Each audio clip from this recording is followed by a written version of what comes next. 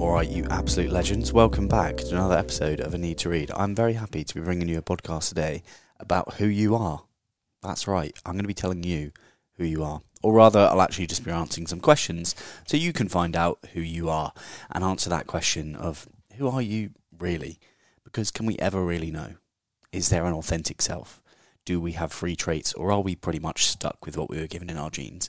That is what this podcast is going to be about. And before we get into it, let's just quickly run through the support for the show. Now, the podcast is sponsored by BetterHelp. BetterHelp provide an online therapy service to millions of people all over the world, including hundreds of Need to Read listeners. If you yourself are thinking about therapy, if you're thinking that life may need a little bit of guidance from a professional, some questions asked that will give you the answers that you need, then getting therapy is going to be a wholly good idea. It's made a profound change in my life, and I cannot recommend speaking to a professional enough. That's why I'm super proud that BetterHelp support this podcast, meaning that you, as the listener, can get 10% off of your first month of online therapy. All you have to do is click the link in the description, and you get 10% off your first month, and you'll be matched with a therapist within just 48 hours. Pretty good deal, if you ask me. And you know what else is a good deal? I send out free emails every single week.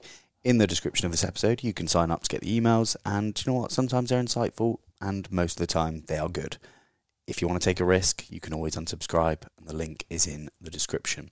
Now, to the podcast, this is a book, quite a short book. It's published by TED. I didn't know that they did books, but it's by a guy called Brian Little, and he is a psychology professor and a personality researcher. And this book is essentially an expansion of his TED Talk by the same name. And I've linked that in the description of the episode as well if you want to check that out, if you think I've done a terrible job of explaining it.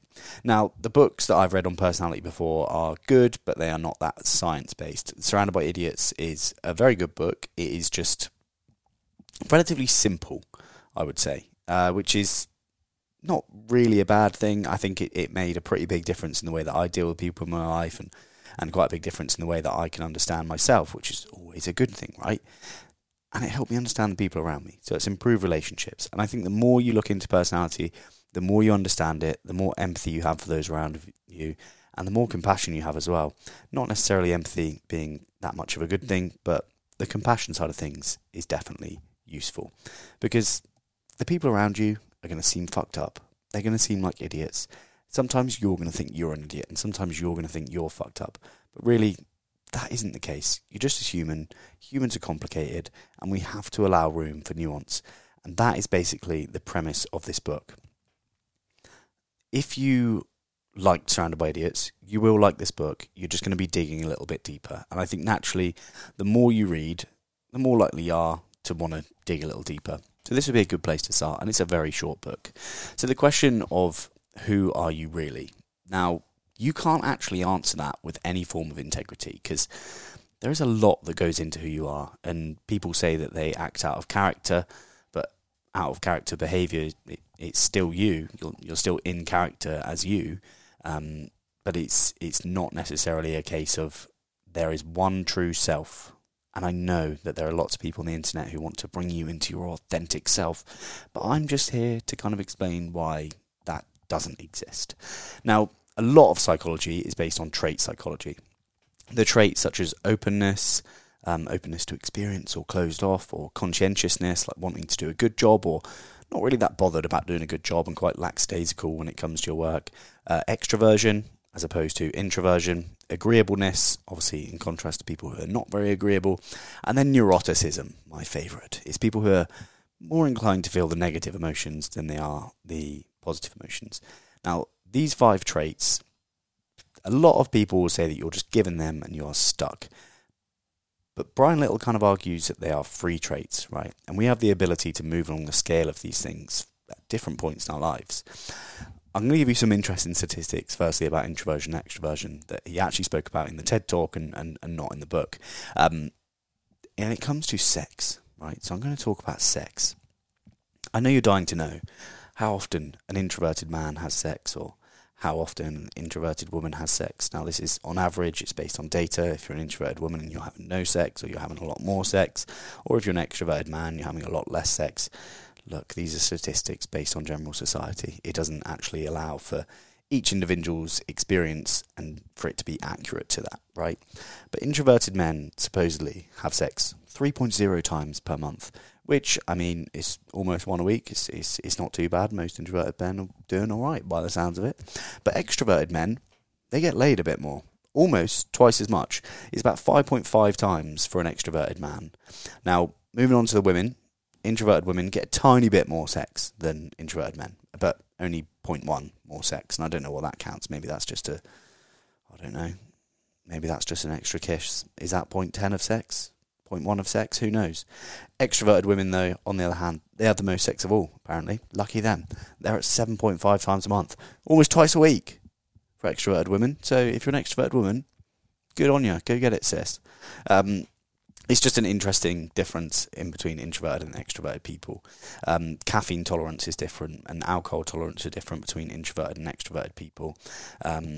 Extroverted people like things quite simple, quite black and white, and introverts are more interested in the contextually complex ideas of life, philosophy and stuff like that, which, weirdly, me being an introvert means I'm quite interested in things that are a little bit more complex, and I'm drawn to those a little bit more than I am to kind of simple black and white ideas, right?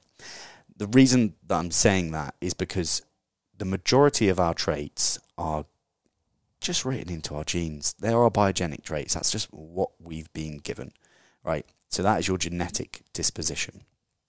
They do influence your default mode network, right? So the way that you view the world. So let's say you're an extrovert and you're predisposed to viewing your position quite optimistically, even though the reality of it might be quite bleak. Or vice versa, you're an introvert. You're kind of probably going to be high on neuroticism. You're kind of going to see the world in a less rose-coloured spectacles. Right? You might call yourself a realist, but let's face it, sometimes us introverts can be a bit nihilistic and borderline negative. That, for the most part, with introversion and extroversion, of course there are situations in which you can change it, but that you kind of get what you're given, right? That doesn't mean necessarily that you are your authentic self just because you're introverted, because there will be situations where your extroversion will be called upon and you'll need to rely on it, and you'll actually do quite well. A lot of introverts are quite good public speakers. I can't tell you why, but I've seen quite a few of them, and people who are I'm desperately introverted, but I can speak in front of people fine. And I think that's one of those times where you have to call upon your extroversion, call upon that little part of yourself that is okay talking in front of a crowd.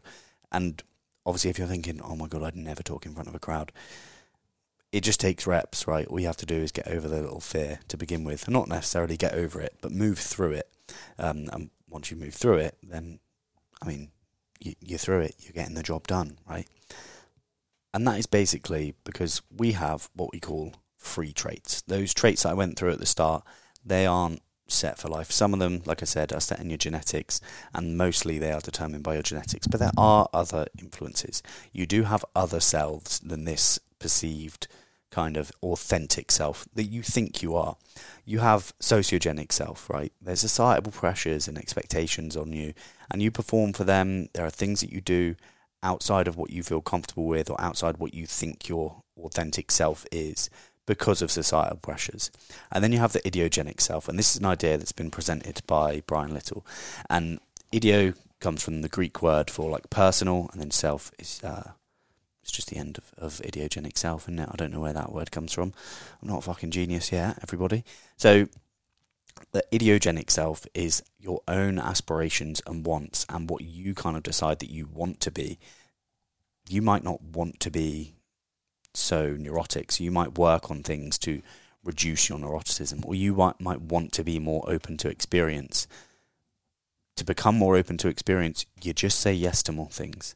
There are some relatively simple things you can do to impact your agreeableness and your openness, and just to kind of mould yourself as a person. And this is why you have free traits. So where your idiogenic self kind of influences who you are as a person, it comes down to your constructs, right? And these are the way in which you measure the world, and these change constantly throughout your life. So one day you might value generosity over all else, and you meet someone, they're super greedy and you hate them, but that super greedy person is also incredibly intelligent and provides a lot to the world in that sense.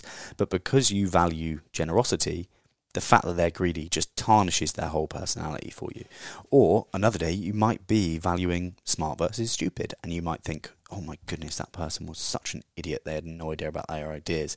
Or you might value on another day openness versus closed to experience. I know for a lot of my life I've been teetering between the two, and I give myself quite a hard time when I'm being closed off, but every time I do a personality test, it says that my openness is pretty low, which is always surprising to me because I think there's lots of things that I like doing, but when you look at the values of all the things you're doing, they're relatively similar.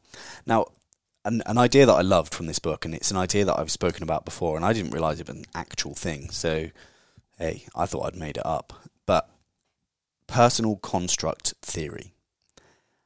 This is in the way that human beings all act like scientists in the way that we live our lives. We are constantly testing hypotheses and making adjustments to ourselves based off of the results, right? So you might think one day, I need to be more, let's go to the openness thing, I need to be more open to experience. You value openness on that day, you try to be open, you don't enjoy it, you then sort of think, well, I'll take the results of that, I didn't enjoy it, I won't do that anymore. The sort of constructs and the theories that we present ourselves, they are the lens in which we view the world in, but they can also be the cages, right? We can get stuck in testing a hypothesis once or twice, thinking that the results are going to mean that we should never behave in that way again, and that might actually hold us back. So I think I'm going to say to everyone to try and be a little bit more open here, which seems massively hypocritical of me. And it's one of those do as I say, not as I do things that teachers used to like be in school when they were there, sat on their phones or something. But when it comes to like success metrics, people who are open to experience tend to do better if that's what you value. Most people tend to value success on some level. Maybe their value or their metric of success is skewed, but most people value success, and openness to experience has a huge part to play in that. If you remember the conversation with Richard Wiseman, his whole thing about luck, people who tend to be luckier in life are those who are more open to experience and open to new conversations and stuff like that. So it pays dividends to be open to experience. Now, if you are thinking, right, good, all these talks about free traits, but how the hell do I actually change anything? The way that you kind of work out how you can change is working out what you're currently doing that you might want to change. So here's an exercise for you. Maybe do it later or do it now if you've got the resources to do so.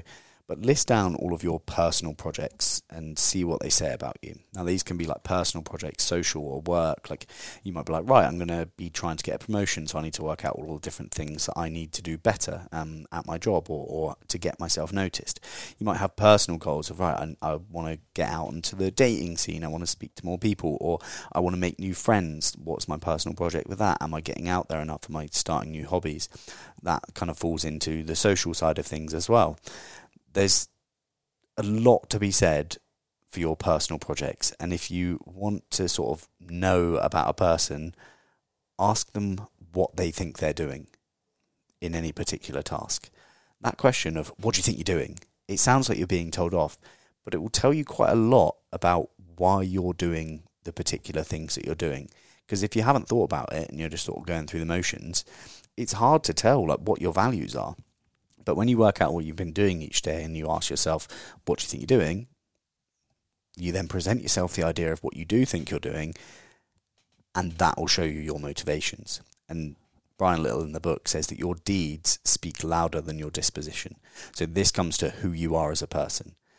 No matter whatever your biogenic and sociogenic disposition is, your well-being largely depends on how you think your personal projects are doing. And for the most part, your personal projects could be conflicting with your sociogenic and your biogenic self, so your genes and what your societal sort of pressures are. That's quite interesting, right? These personal projects that we undertake, there's times where I'll have a personal project where I am required to be a little bit more extroverted, and that has over time sort of changed me as a person. I'm a little bit less extroverted. My genetic disposition is, once I've spoken to loads of people, I need to go and sit in a room. This is why I think I've got this like fucking obsession with reading, right? I am so keen to be on my own, reading seems like a reasonable way to do it, that I can do it guilt-free. Like, if I was just to play games all the time, I would give myself a hard time for that. If I had a PlayStation, I'd probably play it all the time. That's why I can't have it. So you have to kind of work around yourself there. When it comes to introversion and extroversion, by the way, and I know I'm jumping around a little bit here, but what you need to make sure is that you have like a restorative niche. You have your own way of recharging, and that is most likely to match up to whether you're an introvert or an extrovert. If you're extroverted, you get your energy from talking to people and doing things with people. My sister's an extrovert, I'm an introvert. She likes being around people, I prefer being on my own. But these labels can be quite limiting. I know there's probably plenty of things that I've missed out on because of my introversion or the fact that I like to go and sit in a room on my own. There'll be loads of things throughout life that I have missed out on, willingly missed out on. By the way, I'm not too bothered, but this is another sort of example of the construct and the lens in which we view the world through becoming a little bit of a cage. If you are a bit too attached to who you are, you're probably going to be restricting yourself. And you might be getting in the way of something quite cool. And let's face it, cool things are cool, right? We enjoy doing those. And this is where, like, Surrounded by Idiots probably doesn't give you enough, because in that book, he'll say, right, you're a red personality type, you've worked that out. You're just going to do red personality type things from now on. You're not going to fuck about with blue, green, yellow, other types of the other personalities. You're not going to bother doing those because you're so attached to this identity of who you are. But really, we've seen there are social influences. And actually, just whilst we're on the social influences part of this, there is a thing called the Quixotic principle. It's kind of spelled like exotic, but with a QUI in front of it and no E. That is like the template, essentially, that our culture will tell us how to behave. And that does play quite a huge role. Think of religion. Think of how people behave in the East and how people behave in the West. It's not that, like, genetically they're completely different people. We're kind of made up of the same stuff still. I mean, we 100% are made up of the same stuff. We're all human beings, East, West, wherever you're from. But what I mean is genetically introverted people or extroverted people, there's probably more introverted people within the East than there would be in the West, because that's kind of their base philosophical values are around more introversion than extroversion. And I will speak in another podcast about the influences of Eastern and Western philosophy on our culture and us as people. But a good example came from Jonathan Haidt's book, The Righteous Mind, where he speaks of a woman in India, and she belongs to a particular strain of Hinduism where they're not allowed to eat fish because fish is an aphrodisiac. And, well, if you're a widow, like this woman in this story is, which I should have said at the start, eating fish as an aphrodisiac would be an insult to your ex-husband. So, or not ex-husband, the dead one, basically. You know what I'm trying to say. Whereas my grandma, for example, she's dead now, but her husband also died way before her. If she was eating fish, she wouldn't have batted a fucking eyelid. That is a Quixotic principle. That is a template of culture. If she was in a particular part of India, people would have looked at her in a funny way, but because she lived in England, no one gave a fuck if she ate fish. And that is culture's influence. It's, well, you can't really deny it. Culture is what shapes us in a large part. Also, the other sort of determining factors of who you are in the personal. So, back to personal projects. Your personal projects are essentially going to shape who you are in the future. They also shape kind of who you are right now. So, your personal projects, whatever they may be, should be meaningful to you. It's better if they're intrinsically motivated and not motivated by like external validation and stuff like that, because external validation is fragile, right? Internal motivation, you're doing stuff for yourself. It's a good, like, you set the metrics, you set the bar. You're not waiting on a well done from someone else. It's just you're doing it for the sake of doing it and because it will help you get to your particular goal, which should be an intrinsically motivated goal. Now, if they're sustainable, which hopefully they are, if you need help in terms of like your personal projects being sustainable, one of the greatest things you can do is get support from someone around you. There's studies done on pregnancy and there's studies done on entrepreneurs where a huge determining factor in the success or perceived success of the pregnancy, i.e. giving birth or an entrepreneur's success of a business, is actually the emotional support of a partner. So that's really important. You might not have a partner, but You'll have other people around you, hopefully. If not, get out there, get social, make some friends. Emotional support is super important. That is how they become sustainable. As you go on with your personal projects, you might start to notice a slight change in who you are, and you'll probably end up saying that you've just stepped into who you've always been. And that's just because it fits the narrative, right? We're humans, we attach a story, we want to be the heroes of our own story. It's so nice to think, oh, for 20 years I wasn't myself and I just stepped into myself here and now I've changed my life. Really, you've got 3 traits, your personality is changeable, and there is no authentic self. And that, I think, is quite a liberating realization to come to, because a lot of people will be like, I'm not doing that because I don't do that kind of thing. That is getting in the way of new experiences, and it's getting in the way of potential growth. And we shouldn't be growth focused all the time, but let's face it, when you grow, it feels good. People feel good when they are progressing. So putting personal projects in place that will help you progress will just add to your well-being on a holistic basis, right? You're going to feel a lot better. To summarise it though, the authentic self is a lie. It's a cage that you can easily get yourself stuck in, and there is far more to personality than just what you were given. It's not a get what you were given scenario all the time. There are lots of things that can be done to change your personality. Not to say that you should try and change your personality. Do whatever the fuck you want to do. This is your life. You get to make the rules here for yourself. But it was quite liberating for me to find out that there is kind of no authentic self, because, I mean, I think I've been quite a few different people in my life, and I would wager that I'm not the only one who thinks like that or who feels that that's how their life has gone. I'm sure that people listening to this have thought, 5 years ago I was a completely different person. And look, let's face it, in 10 years' time, you're probably going to be a completely different person. There will be some stability in the traits that I've spoken about, those big 5: openness, conscientiousness, agreeableness, extroversion, introversion, neuroticism. There'll be some stability there, but if you plan your projects right and you're doing the right things, the parts of yourself that you think may need some attention can be given attention, they can be nourished, and they can grow, which is quite a nice realization, right?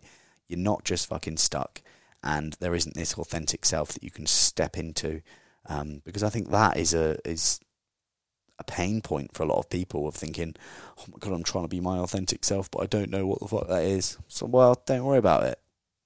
You haven't got one. You'll be essentially whatever your environment demands of you. There will be times when you need to recharge. You need a restorative niche so you can get your sort of energy back. But for the most part, these traits are free. They're movable.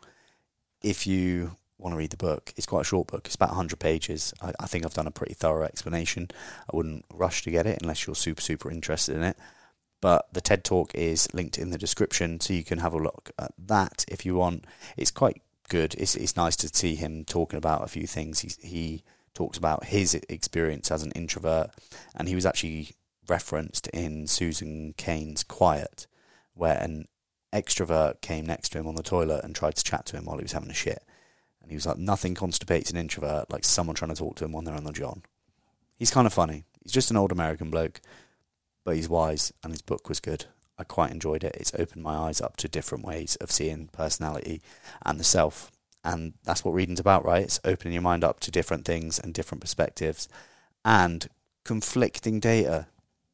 We have to be able to think critically and sift through the shit to see what we attach to, right? For now, I'll be attaching to this sort of method of personality, well, the lens that I look at personality through. You do whatever you want. TED Talk in the description. Sign up to emails in the description. That is it from me. You absolute legends. Also, if you want therapy, I mean, you might not, but you might be in need of it. And if you're in need of it, I highly suggest going. There's a link in the description. Get yourself 10% off. But also, speak to your GP. Go and find a private therapist if you don't want to do it online. There's good data to suggest that like online therapy is just as useful as face-to-face. A lot of people are more comfortable doing it online, but you might not be one of those people. You might need a face-to-face contact, and that is absolutely fine. But if you're on the borderline of thinking maybe I should go to therapy and you think you need it, please just go. You'll be doing yourself a real favour for your future. the future you, the future authentic you that doesn't exist, you'll be doing them a favour. You're all absolute legends. Thanks so much for listening to this. Got a lot more podcasts coming up, some good content coming. I love you all.